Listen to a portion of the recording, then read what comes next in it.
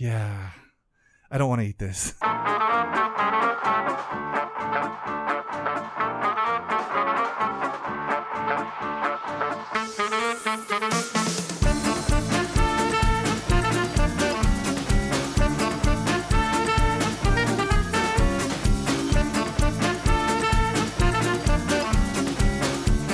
Welcome back, everyone. This is Lunchtime in Rome, episode 49. I am Brian, and I'm here with Jay. Hello. And Eric. Hey, guys. And we want to take this moment to welcome everybody to the table. Please visit us at lunchtimeinrome.com to find all of the ways that you can connect with us. We want you to connect with us. Please do so. And you can also find out how to download our podcast on the regular. As we get into this, let's talk to Jay about what this is about. Why do we do this? What's going on? We do this because everyone, everywhere, across the world, for all of eternity, from the beginning of time until the end, will experience being alone often. And that is the most common problem people have. And we believe that in the Bible it says, Romans 12:15, rejoice with those who rejoice, mourn with those who mourn. That is the key to keeping someone from feeling alone, not fixing them, not ignoring them, not making them better, joining them in their emotion. And so that's why we take Romans 12:15, lunchtime in Rome. We hang out as if we were in Rome having lunch. Yeah, and we do. talk about life. First 20 minutes or so of this podcast, we model that. How do we, rejoice with each other and mourn with each other? The second 20 minutes, we talk about something that is helpful as a tip in how to do this in your life and others' lives. And then the last few minutes, we just bring it all together with a do better and a can't do better that pretty much contradicts everything we've done up to that point. Yeah. Today may look a little different. We may have a little more on the front end, a little less on the back end, We got if some. you will. We got some catching up to do. We got some catching up to do. This is a kind of a recap of the last month, especially for me. I think it's almost been a month since I've been here. But the title of today's episode is What Do You Say When? Correct. And we're going to be talking about awkward situations and how to comfort people when you just don't know maybe what to say or how to handle that Or situation. you're sure others have done it wrong. Yeah. So that's kind of the down the road part of the podcast. But as we said, we're going to kind of talk about what we've been doing, and there's been a lot of it. So who wants to go first? I think you should go first, man. You want me to go first? Yeah. So it's You been got a big one. Wild and crazy trip for me since the last time I've been here, which I think was the beginning of October. And it is now the middle of November, which for me, October was just deleted. Like, Yeah. I mean, we did all kinds of stuff as a family, and I had all kinds of adventures, but it, like, all of a sudden it's November 10th, 8th, whatever it is right now, 5th. 6th, somewhere around there.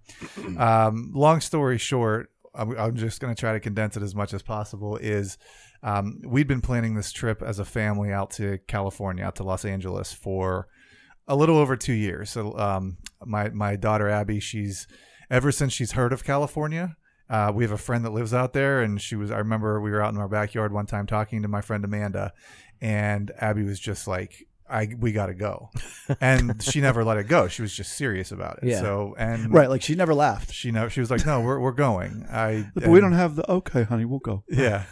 So we've been talking about it, and it just kind of came to the point where, Alexis and I were like, we just have to do this. Like, life is very short. And I don't want to be the person that looks back and goes, man, I wish we'd have done this. Why didn't we do this? Right. Like, why were we so focused on this thing? So we did it. We budgeted for it for a year, and it was great. We ended up flying out. It was the first time Abby was on a flight, second time Ethan was on a flight, and it was just so much fun to be doing firsts with my kids. Yeah. And it was honestly, it was the first time we flew together anywhere as a family. Yeah. So it was a first for us as a family. Yeah. And Alexis is from California-ish. Her dad was in the Air Force, but she lived in California for quite a while. I've been there a lot. So her and I, it was nice for us to go back. That's where I proposed to her. Oh, cool. And actually at the LAX airport. So it was kind of cool to. I knew that. Yeah. So I did not. Yeah. There was a song. Wrote her a song. Want to hear it? Here it go. Want to hear it? Here it go. Ha! Got down on one knee in the middle of the terminal and sang her the song like wrote. And So we have a lot of history in LA. We have a lot of friends. We went and just as we were building the trip, contacted a lot of the people and stayed with some of them and saw most of the people we wanted to see. We got like all these people came out of the woodwork and said, hey, oh, you want to do this? Here, let me get you a discount on this. So it was really nice, having people with connections. So basically we left on the 15th of October, which was a Tuesday. We were originally going to be out there until the following Tuesday, the 22nd, where Alexis and the kids were going to fly home. I was going to stay an extra couple days to do a workshop for my job. That would have been the 23rd and the 24th. I was going to fly home Thursday evening, the 24th, get home Friday morning, the 25th. What could go wrong? What could go wrong? Well, and honestly, the night before the Monday night before we left, I was laying in bed just thinking about all that could go wrong. I'm like, we're going to fly to LA. So many moving parts. So many things. Yeah. We're going to fly to LA as a family on 2 different planes, 3 different airports. We're going to rent a car and drive around the LA freeways, which is an adventure in and of itself. We're going to then wake up the following morning and drive out to Vegas, which is about a 5-hour trip one way. So we drove out to Vegas through the desert, through the Mojave Desert, went to Vegas, drove back the next day, which would have been Thursday morning. And then from there, we were all over the place in LA. We were all over the place. But it was like relaxing and it was fun. But at the same time, it was there is like a vibe out west. Yeah. It's like, yeah, we're driving. Yeah. Yeah. Right. I can't explain it. It is. It's like it's this freedom that you maybe don't have here. And so like we just had all these things, but I'm laying there on Monday night and I'm like, wow, look, like this is for real. This is real. And we are here. I think the biggest thing that got to me was the moment when I knew that I'd have to drop Alexis and the kids off at LAX and leave them and then just rely on Alexis and the kids to get back home. And there was a layover. And God. Well, yes. But so for me, that was the biggest moment of concern on the whole trip. And that was planned. Like we were planning on doing that regardless of everything that happened. Yeah. So that was weighing on me. And that was my one. If she can get back home with the kids, whatever else happens, I'm good. That's fine. Well, or things were put to the test. We'll get into that in a second. So anyways, we just had a great time. We flew out. We really didn't have any kind of hiccups whatsoever. Vegas was so much fun with the kids. It was only one night, which I think is all that we really need to do with the kids. But we saw an Elvis show. We stayed at the Paris Hotel, which we opened our curtain at our hotel and looked out. And it was right across from the Bellagio with the water cannons, like you see at the end of Ocean's 11. Yeah. And just all of this, and I just looked out. I'm like, this is crazy. Yeah. This is high class. And this is what real people do. No, that was the thing. I was like, there's not a lot of people that get to do this. Yeah. And my friend Shannon, she's been out in California forever in Vegas forever. She just paid for the hotel and she paid for the tickets. Because she has a really big high-tech job out there. She's a cocktail waitress. There you go. She's been there for 20 years and she makes I'm sure she does make good money, but isn't and she that has awesome? some hookups, but right. Yeah, I mean still it was, I can't imagine. Here's a question I just have, and I don't know why, but I've been thinking the whole time. And if you're just joining us, this is the beginning of the podcast where we catch up on each other's lives and really just, rejoice with each other and mourn with each other. Did you go to a pool in Vegas?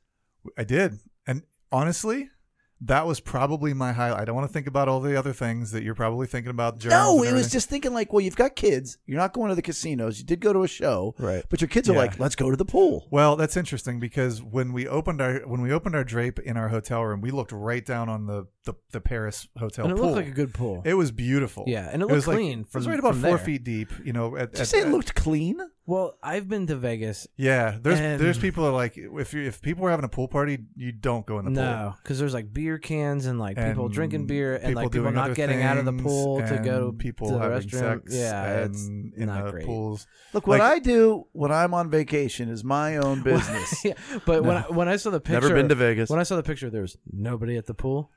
No, Yeah. no waste around the pool. No, Yeah. It was very clean. I remember being in Vegas at one of the pools and like there was like a Band-Aid floating by. And I was like, "Yep, I'm done."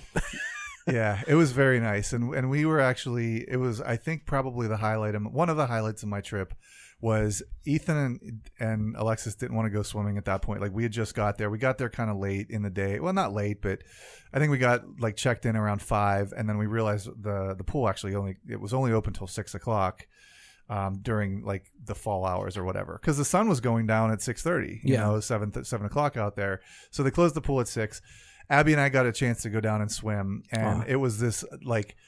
We were just having so much fun, her and I, and there was this one moment where I picked her up and just like spun around, and as I'm spinning and looking at her, like I'm seeing all of the Vegas skyline and everything, like the Eiffel Tower at the hotel, and like all of the Strip and like the mountains in the background and the sky, and I'm just spinning her, and like this is why she's we came laughing, here. and like it was just one of those moments where I was like I almost started crying. I was just like, God, this is.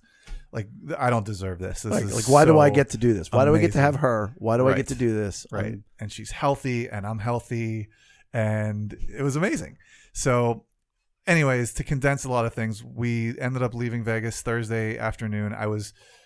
You go and you have fun until you don't. It's like you go to Vegas, you go on a cruise, and you have fun until it's like, I am over this. Yeah. So leaving Vegas, I was clenching and I was like, all right, let's get out of here.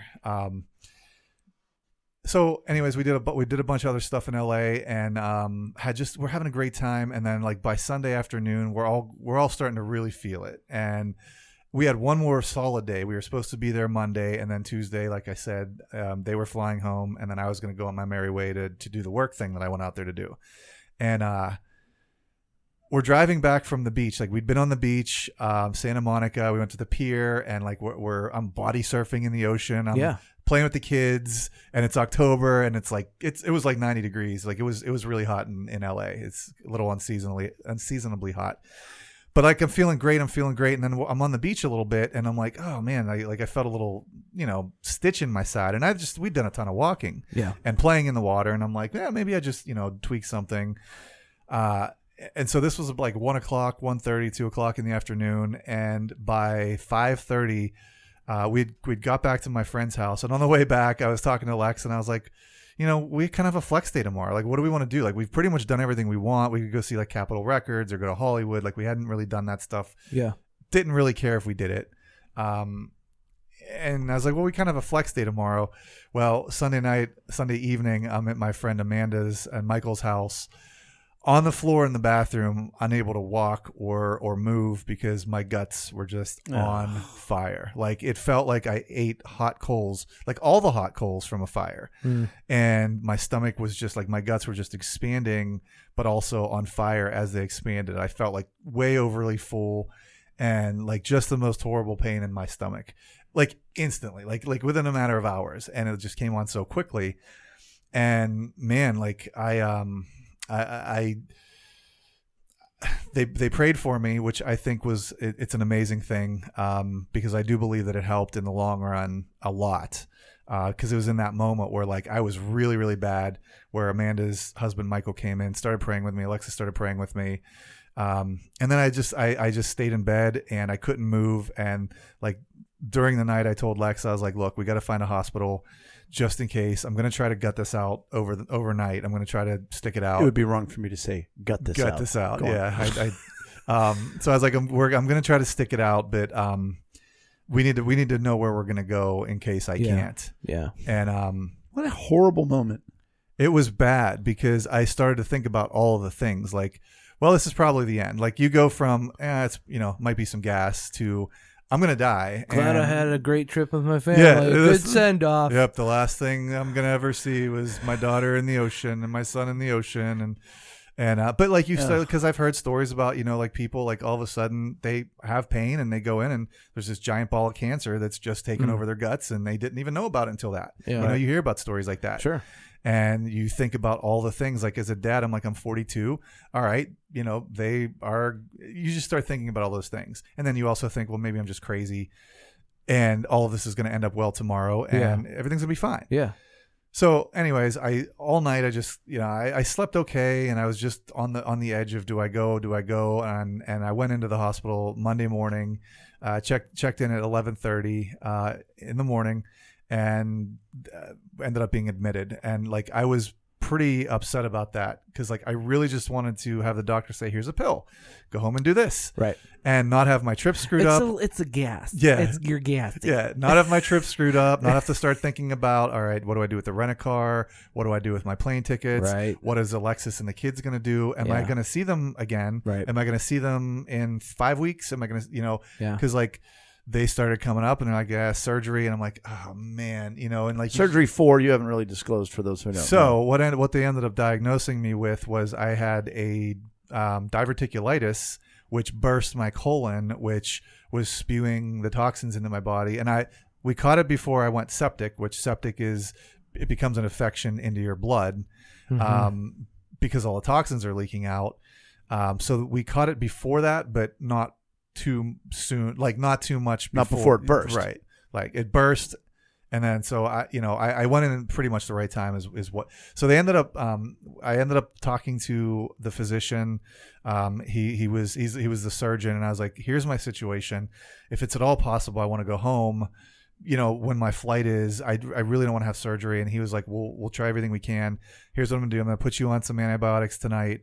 If you're not responding in the morning, which it would have been Tuesday morning, he's like, if you're not responding Tuesday morning, we're gonna have to do surgery, which means I'm gonna have to not just laparoscopically cut you open, but I'm gonna have to cut you open, like a big slice in your stomach, which, if you know anything about surgery, it takes much longer to heal. Oh yeah, way longer. Because I've had laparoscopic when I had my appendix out, and like I was home, I was delivering water 2 weeks later, and so that was a big bummer. And then he was like, if we do this surgery now, because it's going to be an emergency surgery, I'm also going to have to put a colostomy bag in you, which means that captures all the waste, right? But it's inside you, and that's going to be at least 3 to 6 months in you. And then once that period's over, you have to have a surgery to have that taken back out of you. Right. And then you're probably going to get a hernia from that, which most people do, which means you're going to have a surgery to fix that. So he's telling me all this.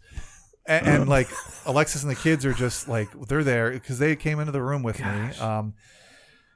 Not as good of a moment as holding Abby in the pool. With Vegas in the back. Like, no, it was the best of times. Yeah. It was the worst. It was a little bit worse. Yeah. That's sad. So and their poor faces. And they're and I don't want to like blow Ethan up here, but he was on one arm, like I'm on this single bed.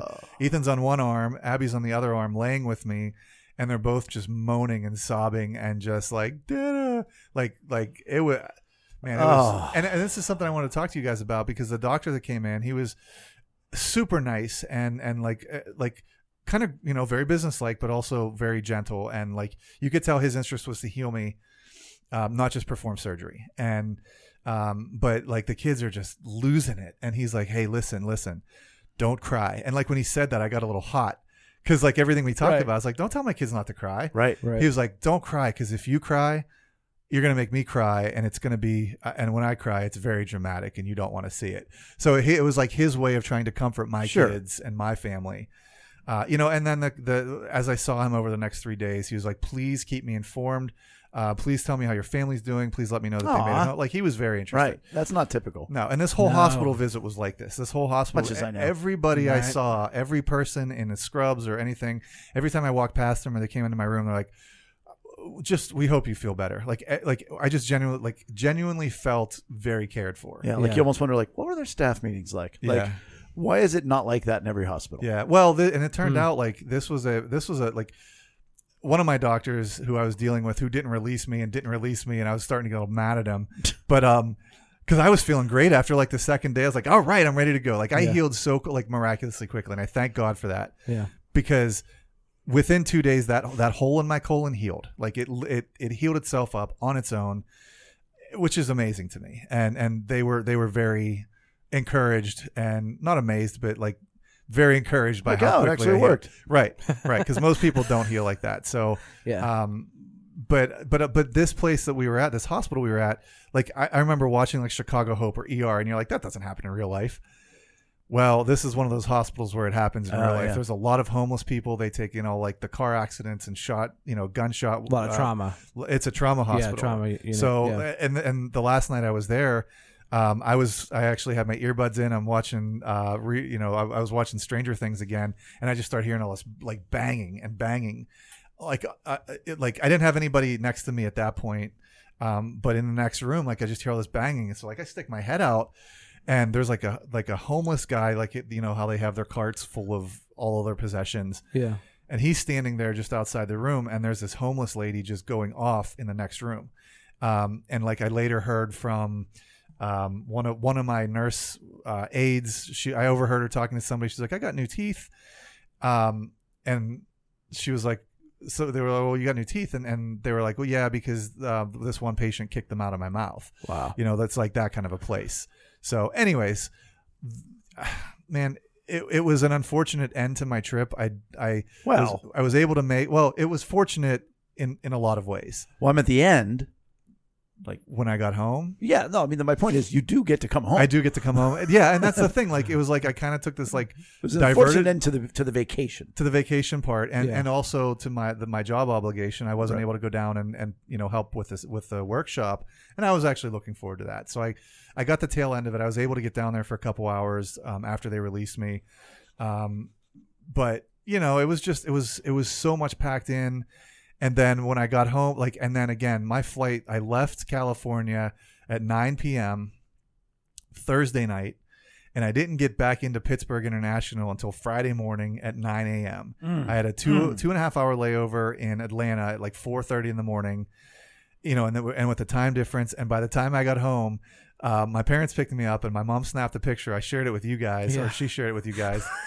It's the epitome of your feelings. I was so done. I was so done hearing noises. I was so done hearing conversations. I didn't want to hear beeping. Yes. Cell phones. I was so over people taking selfies. At that point, you're 24 hours out of the hospital. Yeah, right. And 12 of them you spent traveling. And it was all like, and then the exhaustion just hit me. Yeah. Friday and Saturday. But man, some of the food I ate, I did want to point this out, man. There's this place out there called, I can't remember the name of it now. I sent you guys a picture. It was a bakery or a deli. Is it the one that the French guy toast that owns Oakmont Bakery here has some kind of relationship with? Yeah, it was Beato's or Tebow's or dang it, I can't remember the name of it now. It was so good. Tito's. I'm gonna have to find it, but the best French toast I've ever eaten, the best mango I've ever eaten. It came on the French toast. It was so delicious. What were some of the other things I had? I had oh man, we went to Universal Studios and I had Duff beer. I think Eric, you've had that before, right? It is. It's excellent beer. Yeah, it was good. It was good. I mean, for you, like what you expect is like it's going to be like Miller Lite or like or like Budweiser or something like that, but it's actually like a really good lager beer. Like it's just. Yep. It's just a good, solid beer. Yep. Like I would buy a case of it in a heartbeat. Porto's, Porto. And it was in this French toast was probably 3 inches tall, and we'll put a picture of it out there, but it came with mangoes and all this fresh fruit on top of it. It came with this big thing of whipping cream. Oh yeah. And send me that picture. All the flavors together were magical, and it was probably one of the best breakfasts I've ever had. We had a great breakfast at the Paris Hotel when we were in Vegas. It was a buffet, and they had like 10 stations and like just everything you could imagine. It was so good. So I had a lot of good food, and then I didn't have any food for 2.5 days. And you had a lot of bad. Then you had not even a lot. Then you had bad food. Oh, and I was so hungry in the hospital. Yeah, when you haven't eaten in days, and then you still don't want to eat. And they bring me that food. I was like, yeah, I don't want to eat this. But I'm so hungry. Can I just go back to the liquid diet that you guys were giving me? Because that broth was pretty decent. So, yeah, man. I mean, and it's just been getting back in the saddle ever since then. I've just been having doctor follow-up visits. So, yeah, that's kind of what's happening with me. I know it's a lot. I tried to keep it as short as possible. No, it was very good. I know, Eric, you've also had some pretty unfortunate things happen. And yeah, it's been your heart's heavy. It's been a cuff ruffle. Cuff ruffle week. And that's the show, everybody. There it is. Yeah. So last week I was in New York for a conference. Sorry. I won't mention the name of the conference, but I'm also like I have some thoughts about it. But it was a crazy conference. Have you guys seen the original Jurassic Park? Oh yeah, yeah. The first one. Yep. So 75 years ago. Right. But do you remember when they were going around and like getting the initial tour, and the guy that owns it is talking? Spared no expense. Exactly. Spared no expense. Sorry, I didn't mean to take your. No, but that I'm glad you like. Took your thunder? No, that's perfect. So my boss James and I were walking around, and we're like, man, how much money? Yeah. Did we spend? So yeah. So they got Seth Meyers to come do like an hour stand up, and he was really funny. And there was a guy from CNBC that then interviewed Seth Meyers after his little stand up. They had Magic Johnson come in and speak. Jenna Fisher from The Office come in. Pam. And fancy. There's so open bars, and then that must have been the greatest trip ever. The last night he rented out the PlayStation Theater, which all this is in Times Square, New York. He being the owner of this conference, company, CEO. We were at the Marriott in Times Square. That's where the conference was, and then he rented out the PlayStation Theater and had Gavin DeGraw come in and do a private concert for us with open bar, and everything was catered. Like every meal during the whole 3-day conference was, paid for and all that. So like, yes, we spared no expense. And yet, well, and the other thing is like, I'm not a fan of New York. Like there's part of me that like, it's really cool. And then there's part of me like, it's kind of like when I'm like 15 minutes in, I'm like, yeah, I'm ready to go home. Yeah. It's wonderful until it's not. And especially in Times Square. Like when we went, on vacation to Times Square, I was like, this is cool. Like we're seeing like with our friends, and it's nighttime, but it's like daytime because there's so many lights. We're seeing like the guys with the end of the world, repent signs, and like everything. And what show is being coming filmed together. over there. Yeah, right. Yeah. There's so much happens there. But did you visit Michael Scott's favorite pizza joint, Sparrow's? No, but we did visit Morgo's. I think it's called Morgo's. It was this place that had Cubanos. Oh, it was so good. We'll put it in the show notes. That's inappropriate. But it's this hole in the wall. Mm-hmm. It was probably about 3 feet wide, packed with people. If you walked by it, you'd be like, "Oh, I'm not eating there." But like we looked it up. We were looking for places to eat because we just wanted to get out of the conference and get something else. But man, Cubanos, so good. But so when I had left, Cody had taken a turn for the worse. Cody's your dog. Yes. Jinx. Popsicle. Go on, I want to come for you. And he was... Cody's your 13, 14-year-old. 12-year-old. 12-year-old. Yeah. Dog that you have cared about. He was a wedding gift. So he's been with us as long as we've been married. Right. My point is, people have pets. Yeah. Cody was a lot to you guys. He filled a lot of voids for you over a long period of time. Yeah, we never thought we were going to have a baby, and like, we were the dog parents, but we weren't like crazy. You weren't those people. Right, we didn't carry him around in a bag. But he took a turn, and I'm thinking the way he was just so lethargic. I said my goodbyes before I left because I was like, I don't think he's gonna make it. And Amy didn't think it either, and I'm glad I did because turns out Cody did not make it. So Cody ended up having a tumor on his spleen that ruptured, and then he was bleeding internally, and he was pretty much so far gone. Amy took him to the vet on Tuesday, which was the night that was the day I left for the conference, and the tumor had ruptured, so he had been bleeding for the past couple of days, and we decided to just end it quicker than have him go through that anymore. But the vet said, like, in a comforting way, like, this is if your dog does go, this is kind of like the best way for it's not very painful at all. It's pretty quick, so there was that. But, so there's a couple levels of hardship for me. One was saying goodbye before leaving on the trip, right?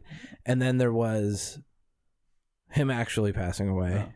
And then there's also Amy dealing with everything, and I'm up in New York. And there's also like you know, it would be great to like kind of enjoy, you know, the money that was spent on this conference, right? And, you know, and I'm like, this is all whatever. Yeah. You know, I just felt this like meaningless, just hollow. Yeah, like it was just like, this is all meaningless, whatever. Going through the motions, you know, all that.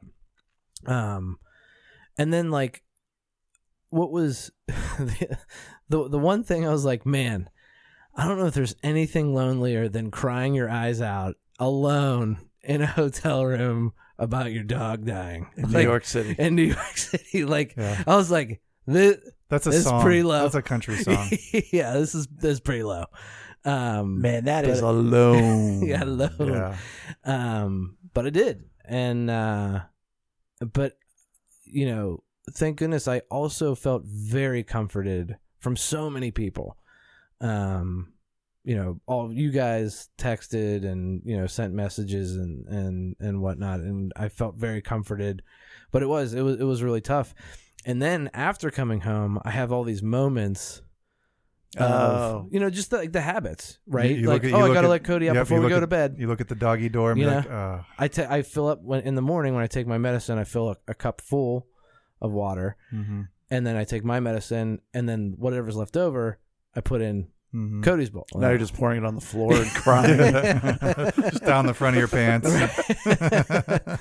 And then like whenever I'm done with my run, I get my shower, and then I crawl back into bed and like do like Bible study, pray, and start my day.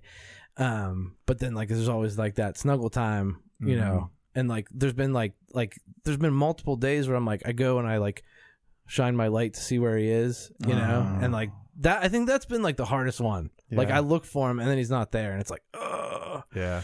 So it's been crap. I was gonna say terrible. Yeah, it's been horrible. Because he was such a big part of our life, and he was such a fun dog. Like he was a lap dog at night, like just hanging out on the couch, you know, watching TV, being a little, you know, snuggle bug, but then he would go and he would like play with you out in the yard, like throw the ball all day, you know, like he was like kind of the best of both worlds. And he was a good dog. He was a real good dog. And we raised him from a puppy, which that's the first time I've ever done that. Raise a dog from a puppy. So it's a big deal. My favorite moments were when I first met you and met him over at your old townhouse. And he would always try to hump me. He was a humperdink. He was, man. For a long time. Then he settled down a little bit. Yeah. Yeah. Yeah. I also loved his interactions with Chalupa, my dog, who's she's a very energetic pit bull. And Cody, by the time we got her within the past year, we brought her over here a couple times, and Cody was just playing such the old man part. Like, yes. Oh my gosh! He brought this little. You could see. Was this what I was like when I was her age? Oh my god! Sorry, Dad. Well, we join you in your sadness. Cody was awesome, and yeah, he was awesome. He was like the first dog that I liked. Oh yeah, yeah. He was he was a unique dog. He was and for if you're curious and kind of want a mental image, he's a Beagle. Is what they call them. A Bible with legs. Yeah, a Bible with legs. A Beagle Bulldog mix, 50-50 mix. So I don't think I knew. I definitely didn't know that. Yeah, makes sense. Yeah. We actually had the test on. My parents bought one of those DNA tests. You don't want to do that because next thing you know, the government's got all information on Cody. He's got a social security number. They got a file on him. But yeah, he was a really cool, unique dog. So on a more serious note than that, and I've said it before and I'll say it again, I'll get another dog whenever they guarantee they don't die and they don't cost any money. Yeah. That's fine. I got the offer out there. Yeah. Just for that reason alone. But you having to say goodbye to him breaks my heart. But you having to look at Amy and be like, welp. Yep. Have a good day, dear. Yeah. Remember that. Never leave you. Right. Of goodness and then, richness, poor, rich, and all the fun stuff. Apparently not when the dog dies because I've got to go. So if you don't mind taking care of that, I'm going to feel like the worst husband in the world now. That was so hard. Like just not being able, wasn't able to do anything. How do you go stand in security at the airport with that on your mind? Right. Like how did you make it and not kill someone or get arrested? Did you just go numb? I did appreciate having my boss with me. And this was the first time we were traveling together. And I very much like my boss a lot. However, you never really know what to expect with somebody in travel. Right. Luckily, I don't know how to describe this, but like James had a very well balanced amount of conversation. Yes. Going. Yeah. Right. Didn't talk too much. Didn't leave a lot of awkward silences, or I really didn't feel any awkward silences actually. But like, you know what I mean? Like there's moments where like you've been with people and you're like, oh, just shut up. Yeah. I can't wait to get. I never experienced that. People have mentioned it to me though. I've never experienced. I didn't experience that with him, and that I was very appreciative of that. And he was very kind, you know, because I told him what was going on, and he was very kind of, you know, if I needed to, you know, go off and, you know, do whatever and all that. But it was. It was not a good week. Not a good week. Not a good week. And he will be missed. And then you come home to him not being here. And that was weird. Yeah, it's not like at least you get to come home. Yeah. You came home to, Yeah. Because I come home and like, the house just felt different. Because you know the energy that Cody puts off. He's a lot of energy. High energy dog. But I come home, so there's that missing. And then like Mags is moody and like is like crying when I pick her up. Like, you know, like when I first see her, instead of like her being excited, I'm like, all right. That's it. Right there. That's it. My dog is dead and my daughter isn't happy to see me. I'm so glad we're doing all this. Daddy's home. Yeah. She rallied though, and it was all right. Sure. My friend Sean McCartney was away for, I think, 3 weeks with his wife, and they got home, and his 4-year-old daughter, he said, Did you miss us? She said, I miss Mommy. Oh. And he goes, no, but did you miss me? And she goes, I miss Mommy. Let me reiterate my statement. Like, dude, you shouldn't have doubled down in the first place, because you knew. You never doubled down. You know she's got a cold heart, and she's going to stab you right through your warm heart. He's like, I should have known better. Yeah.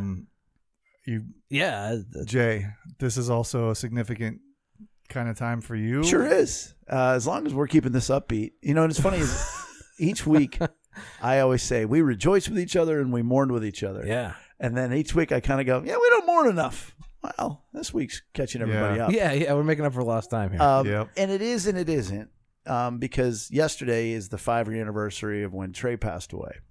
And Trey was my son, for those of you who don't know that.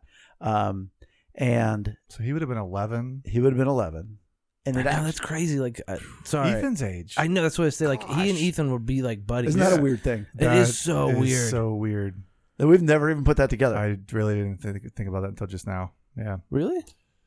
I didn't like Trey stopped at 6. Yeah. Like in my mind, Trey well, stopped and the thing at is, 6. you're right, and that's the way it is. Like, typically, my line is, I don't miss him because wasn't supposed to be here, right? And we've come to grips with that. Yeah, he lived his full life, which is such an unbelievable thing for you to be able to have that perspective and that peace about that. Sure. Because a lot of people cling to, sure. They've been gone for 30 years, but they still feel like they're right there with me. Well, and the thing is, so you come up on these benchmarks, whether it be, people talk to us a lot on Thanksgiving because Trey loved the parades. Yeah. And things like that, and they do the head nod, it's like, how are things? Because once again, what do you say when? What do you say to somebody like me? When you want to check in and show that you love somebody, but you don't want to, joining somebody in their emotion is what comfort is. Right. Yeah. Well, if I'm not really sad on the death and the anniversary of his death, but you feel like I should be, how do you join me where I am? We got to find out where I am, And so we are okay. I was telling the story of how Bella had a bad night on Monday night, and I got angry with her and explained several times to her how she was not respecting me.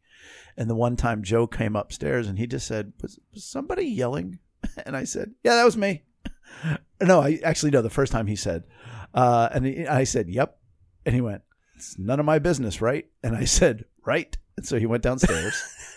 I can just see and Joe, then when he came up for bed, he goes, now I know it's none of my business. But what was it? And I just said, look, Bella was having a little trouble, and I yelled at her. And I probably shouldn't have yelled at her, but I did, and everything's okay. And I was going to say, you are known to yell all the time. You're constantly yelling, which is false. Yeah, and for those of you at home, by yell, I yelled. I didn't scream, but I yelled. But that's not your this normal. This may shock you, but it had something to do with social media. That we had just given her we let her get Snapchat the day before, and she was complaining about her phone usage the very next night, and I yelled, "It lasted 1 day," is what I said. But the point of the story is, putting Joe to bed, I explained how sometimes it's hard to be a dad. Well, it's always hard to be a dad, but am I correcting behavior enough? Should I have done a punishment, and should I not have yelled, but should she have my attention? And then I said to Joe, and then you have to wonder, hey, this is the anniversary of Trey's death tomorrow. Does this play anything into Bella's attitude? And I said, Joe, has it been on your mind? And he goes, well, not until you brought it up. So it's like, all right then, as we tiptoe through this minefield. Yeah. But the point of the story is, we are not okay with it. We've come to grips with it. Yeah. That if God wanted him to live longer, he would have lived longer. If God wanted him to experience more, he would have experienced more.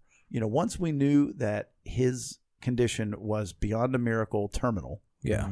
We just packed life in. Yeah. We did as much as we could, as many memories as we could possibly pack together. And that kid lived 6 incredible, incredible years. But as far as for me, I've noticed in the last 6 months times where I just kind of go, You know what I mean? Like because I want to make sure I'm not detached. That I don't go, well, God said he will live 6 years. 6 years he lived. Now I shall move on. Yeah. Right. And I don't miss him because he wasn't supposed to be here. Right. I don't want to be a robot. I don't want to be detached, but I don't want to be overly enmeshed and not able to, But I've noticed over the last 6 months, just different things will pick up or things will affect me. I'll see a picture. I'll see and one thing that hit me recently, 2 things. And I don't know which one to talk about. I'll go with the first one is I heard in my head his voice saying, that was crazy. And it's like a little bit of he didn't have a lisp so much, but and I was like, oh my gosh, he did say that. And I think I figured it out that it was him watching roller coasters on the laptop. Yeah. And I came up behind him and he didn't see me and I was recording it. Yeah. And you just hear him go, that was crazy. But I mentioned it to Rachel. I said, do you remember him saying crazy? And she had this look on her face of, oh my gosh, yeah. Yeah. And so we both had a moment of, we forgot. Yeah. And that was sort of a moment. And I mean, I'm talking it was half of a second to a second where we were both like, oh. It just kind of punches you. And I said it to Joe and Bella, and they were like, that is right. Yeah. Because there's been times, talk about minefields, where I've said to Joe and Bella, hey, remember when Trey would do this? And Joe would be like, yeah, that was me. And I'm like, yeah, that's got to be real messy. Right. So I'm sorry about that. Right. Real sorry about that, son. Okay. That'll be in the letter. But so we've, So that was just one thing that crept up. And it's not a bittersweet. It's sort of like, and so now it's a new tagline between Joe and myself predominantly. Something will happen and we'll go, that was crazy. Aw. And so it's a cool little head nod. Yeah. The other is Trey had a girlfriend. And, which one? Well, he had lots of girlfriends, but as far as like a literal classmate girlfriend that he was in school with, he did. And I mean, to the point where other girls would want to be his girlfriend in class. And he's like, no, she's my girlfriend. Yeah. And my man. The thing is, she twirls in the same thing with Bella. Aw. And I'm still friends with her family and everything else. And so it's just weird to watch her grow up. Yes. And there's times where I'm like, does she remember? Yeah. And I'm not going to go to this poor 11-year-old girl and be like, do you remember how you were boyfriend and girlfriend with my son who died? How's that affected you? So about 2 days. That would be like so. Because I never picture Trey as an 11-year-old. Right. I don't. A 10-year-old, 9-year-old, 8-year-old, 7-year-old. Yeah. But then you see, and that was just it. That was, Yeah. So probably 2 days, 1 day before yesterday, her mom put her picture on Facebook because it was her birthday. Okay. And just like, hey, here's my big 11-year-old. Yeah. And to me, she looked like 15. Yeah. And I was just like, damn. Yeah. And it was a kick in the gut. Yeah. But that's all it was. Yeah. So then, I feel it in my gut right now. I wake up yesterday morning. Okay, it's the anniversary of Trey's death. Yeah. It's 5 years. All right, what am I going to do? You know, because I take the same picture every year. Right before Trey died, his last Halloween, he dressed up as Captain America. He was so excited. And I took a picture of him in the backyard. Mm-hmm. And then every year after that, on the anniversary of his death, I take a picture in the backyard of that exact same spot, except he's not there. Yeah. And it's my only symbolic little tip of the cap. And what's really amazing is most years there's like weird sunshine coming down. And so it's kind of like a symbolic, you know, kind of a thing. Wow. And this year I was like, crap, it's going to be rainy. I'll take it the day before. It doesn't really matter. But it's like, what do I want to do about that? How do I want to commemorate, celebrate? And part of me was like, you know what? I'm not going to post anything because I don't want it to be attention seeking. Mm-hmm. So you just posted the pictures? No. No. I noticed that Rachel had posted something in the morning, and I'm like, all right, people know. Yeah. All right. Because the first thing I did was I went through my Facebook memories. Mm-hmm. And it's like, okay, 1 year ago, hey, that was a really cool picture with the thing coming down. And, you know, 3 years ago, it was other people posting, it's been 2 years since Trey died, and he meant this and he meant that. And you just get closer, and you're scrolling through to all the posts from the day that he died. And all, because we put it on social media that he passed away. Yeah. We were very public throughout his whole, you know, battle. And just to see what people posted. And it's weird because like some of the people that are like, I don't know them. Mm-hmm. Yeah. You know, and then there was one where it was a high school friend of mine who had gone through a lot in her life during the Trey years. We had, you know, we only were talking because of Trey. And she was going through some really crazy stuff in her life. And I would try to comfort her through it and just be there for her. And she wrote this big, long post just about how her life had been a hell. But yet even I was able to love her and to reach out to her and to comfort her. And it was just like an affirmation of that's all we wanted, was for people to see that God could love us and love other people through our darkest of times. Yeah. So here I am laying in my bed, just tears pouring down my face. Talk about being alone. Yeah. You know, and you're like, well, Joe and Bella aren't up yet because that'd be rude. You don't want them to walk in and see Dad crying. That's weird, you know. But and it's not sad, and it's not, no, it's not just sad. Because, yeah, it's a little bit sad. Sure. But it's just the overwhelming remembering of, boy, we were in the mix in that time. Yeah. You know, and so you make a cute, you know, I made a post and I showed the two pictures and I said, the Trey, you know, it's been 5 years since Trey completed his battle. Yep. You know, the old cancer people, I don't like to say lose. Right. Because, you know, I don't know if anybody can be more victorious than he was. Nope. And Joe and I and Bella, we went off on our day and we had a bunch of running around to do because it was election day. And, you know, you bring it up. And the only other interesting thing I would add just for getting you caught up to date was Joe and Bella used to say they had two lives, their life with Trey and their life after Trey, and that it was split in half. And I asked them about it and they said, no, they said, it's just one. And that happened. Mm-hmm. And it's interesting. Like, and I was like, I don't know how to. Yeah. Is that bad? Is that okay? Or is that good? Because it's one life now. Right. It's not separate. Right. Yeah. But the phrase of, no, that happened. Mm-hmm. Yeah. No, that was part of my life. That's something that happened in my life. Like, okay. Yeah. So I was like, I don't know. I'll unwrap that later. Yeah. You know, but so overall it was good. You know, it's weird. Like now, like today, in the next couple of days, if I go back to Facebook memories, you get to the viewing, the funeral, you know, and so that I don't necessarily dip into as much. I might, you know, one or two as they pop up. Yeah. Because it's good to relive it because I'm overwhelmed once again at just how God provided for us. Yeah. Sure. You know, and you don't want to forget, you know, I mean, with all due respect, I know you don't want to forget the other things. The little moment, like that was crazy, you know, like right, forgot. or the impact we had on so and so's life, right, and that they said this, right, yes. Exactly. Okay, I'll give you the little things. Yes, yeah. But you know, and I've said it before, and I'll say it again: the day of his funeral, and I'm doing the eulogy. I mean, wasn't anybody else going to do it? Yep. And we're in that private. It was an amazing eulogy, by the way. I appreciate that. We're in the private family room beforehand. And I look, and there's all my guys, my Young Life guys. I get cry now. Yeah. And it was like, wow. Yeah. You know, that's what love looks like. Yeah. And so to live life with that intensity is just incredible. Yeah. You know, now you're like, the kids are fighting. You know, and you get away from it. Yeah. And it's like, I don't want to go back there. Right. But boy, do I appreciate having that kind of just intense love, comforting such intense grief. Sure. Mm-hmm. So I'll probably revisit that as well. So there you go. Wow. Yeah, that just happened. Yeah. So that's something that some people would find awkward in order to talk to you about. And that's kind of the theme of our... Yeah, what do you say when? Well, so... But hold on here. What do you say when?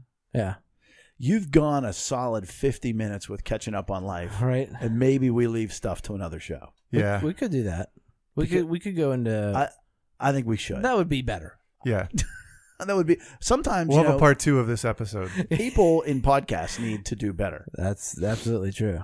But we missed last week, so we are catching up on a lot. And so much, like you said, so much has happened in these past weeks. And if you're listening to this, and many people have, what we're saying is we want to know of awkward situations where you want to comfort somebody and you just don't know how. Like it's, somebody's abusive husband dies. And you're like, do I say congratulations? Right. So if you have anything like that, please send it to us. lunchtimeinrome.com, hit our Facebook page. Yeah. Send us awkward comfort situations. Mm-hmm. And we will try to do better next week and address those. But for now, each week we like to take a moment and look at national, international, mostly Florida news items where people need to do better. Right. Brian, I believe you have one. I have a can't do better. Oh. Do you have a do better? You had to do better. No, I don't. Wow. We should do we better. should do better. But we have... There's reasoning why we didn't have Well, we it. can do one of the ones that are on here about the kid. Yeah, there was another one. Well, so you could do the one about the kid, but we don't have to play it, but we can link it. We're not going to play it. So I'll do that, and I'll do. Can I want to do the other can't do better that I was talking about? Sure. So this do better. It's a kid, and we're not going to play it because it's inappropriate. It's unfortunate. But there's this maybe a second grade class. Oh, I don't think so. Do you think it's younger? Oh yeah. Whoa, that makes me... Maybe kindergarten class. I was thinking for sure. They're graduating from kindergarten, and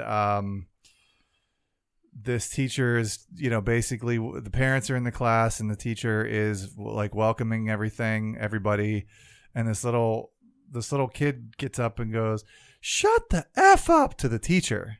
And you hear in the background all the parents, some of them going, "Hey, whoa. Hey. And she's like, and the teacher was pretty much like, "Hey, you can't say that." And he's like, man, he calls her the B word. And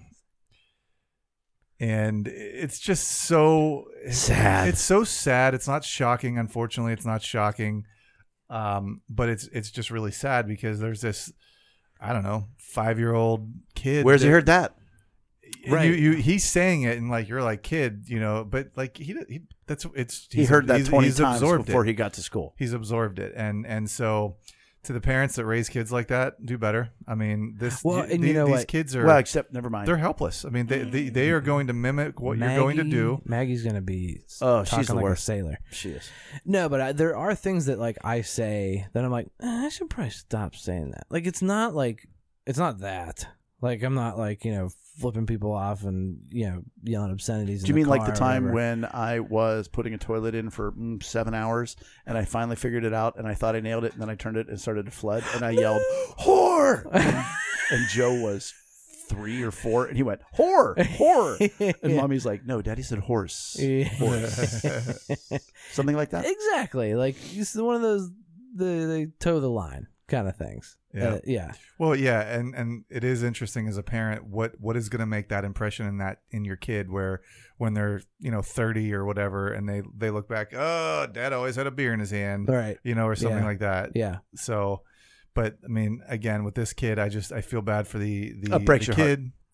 He just has no chance. There's unless somebody comes along and mentors him outside of that home. There's Jesus. There's Jesus. Yeah, all that. Wow. So just please, parents, do better. Just really, please. I've been impressed. Do better. Yeah, that's all I'm gonna say. Did you send it to me? No. All right. I didn't know if you have a can't do better. You have nothing. I have nothing. Oh, I'm the worst. Here you go. Okay. Drinker wakes up in a morgue after being declared dead when he passed out, downing vodka in Russia, and heads straight back to the party. My man. This is a do better, can't do better hybrid. Yeah, I mean,